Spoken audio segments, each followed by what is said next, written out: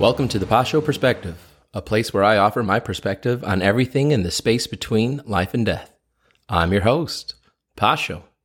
Today, we are not going to be talking about Shasta Nelson's 3 requirements to friendship. I apologize in advance for anybody who was looking forward to that episode. I promise you it will come. It will probably be the next episode coming next week. But this morning, I kind of woke up with an idea that I should talk about today, and I want to strike while the iron is hot. This morning, after I took a shower, somewhere in the space between brushing my teeth and brushing my hair, I heard in the bathroom the lovely sound of my daughter's breathing.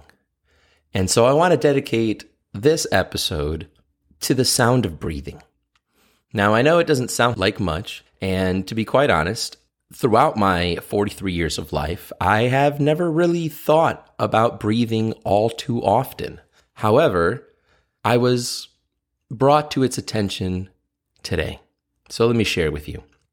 So in the space between brushing, I heard my daughter's breathing through the door, mind you, that separates the master bedroom from the master bathroom.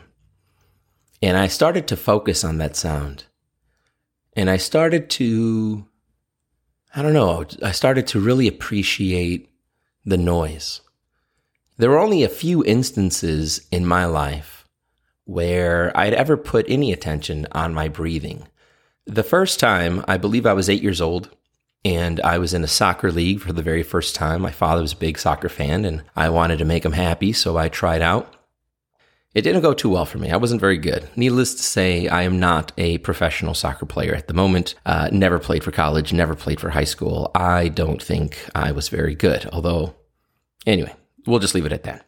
I do recall, however, in one of the first games that I played in, that there was a girl about twice the size as I was. At least that's how I remember it from my angle, I guess, or vantage point as a child. And she kicked the ball as an attempt to move the ball forward in the field.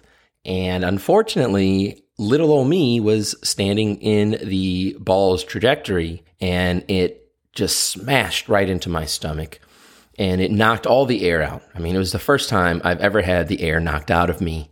For those of you who have never had that sensation, let me tell you, it's kind of scary because, when you hit your back so hard falling backwards, or in this case, when you have somebody punch you in the stomach, as it were, with a soccer ball, it takes all the air out. And for a brief moment, there's some panic because you can't get any air in. And so you have to take like these little bursts of breath, like a and start filling up the lungs again. And then after a little time passes by, you can start breathing normally again. And really hadn't thought about that incident too much until today. And another incident where I, was focusing on my breathing. Again, I had the breath knocked out of me is when I was, I believe, in 4th or 5th grade. And at this point, I was still living in Chicago. And of course, there's lots of snow in the wintertime. And I don't know about you guys, but at that time, the elementary school would hire somebody plow the snow from the playground onto one of the sides of the playground. And so you would get a snowbank. And what we kids would do then is we would play a game called King of the Hill, where you would climb the top of the snowbank, and it was everybody's job to try to, push you or drag you off, and then stake their claim on top of the hill, and then they became king of the hill, and then everybody tried to get that person down. And fast forwarding a little bit, I was the king of the hill. I was on top. And, for my brief 5 seconds of fame, before somebody came charging up towards me and pushed me backwards. And I mean, the snowbank must have been at least 3 feet high. So I go backwards, my back smashes onto the ground, and it knocks all the air out of me. And again, for a few seconds, there's some panic because I couldn't breathe. There was no teacher around. Nobody had seen it. None of my friends are all my age. They don't know what the heck to do about it or what's going on. And for a brief second, I thought, oh my gosh, I'm going to die. Like, I can't breathe. I can't get any air in. But eventually, the panic dissipates, and here I am still breathing. So you can kind of guess the ending there. But, in my life, that's really the only times I ever focused on breathing until I became a parent. When I became a dad for the first time to my little Pachito, I remember a story of one of my colleagues who lost their grandchild due to SIDS. It scared me, to the point that I was paranoid, that it could happen at any time to my kid. And so for me, there was no sound better than the breathing of my son. To wake up in the middle of the night and hear him snoring by my side or in his bassinet or, even in his crib from maybe a baby monitor, there's really nothing more beautiful for a parent, I think, than listening to the sweet lullaby of your child's breathing.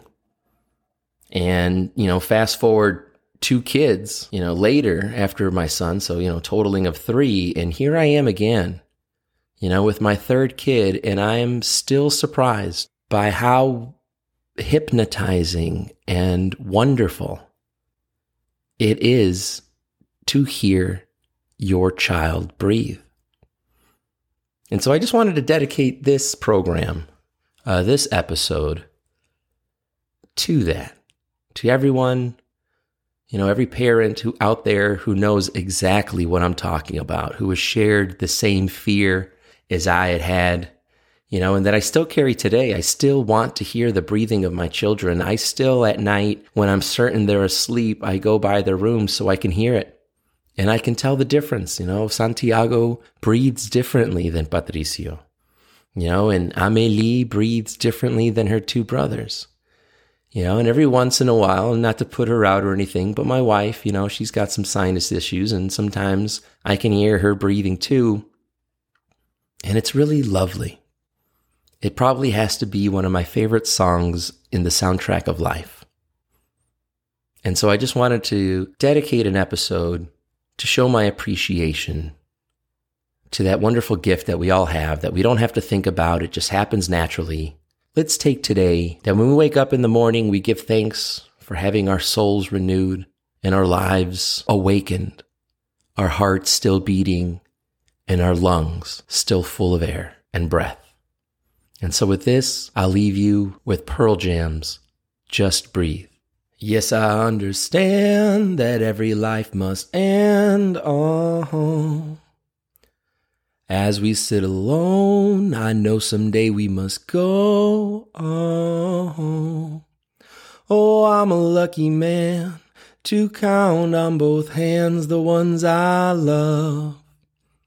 Some folks just have one, yeah, others they have none. Oh, stay with me. Let's just breathe. Well, thank you for joining me today. If you liked the episode, please share it. And in case you haven't already, please smash that subscribe button and leave a review. It would help me and the podcast out tremendously. You can also support me and the podcast over at Patreon. Just go to patreon.com/The Pacho Perspective and become a member of Pacho's Chachos. God bless you and have an amazing life. We'll meet again next week where we'll be discussing Shasta Nelson's 3 requirements to friendship, aka friendship.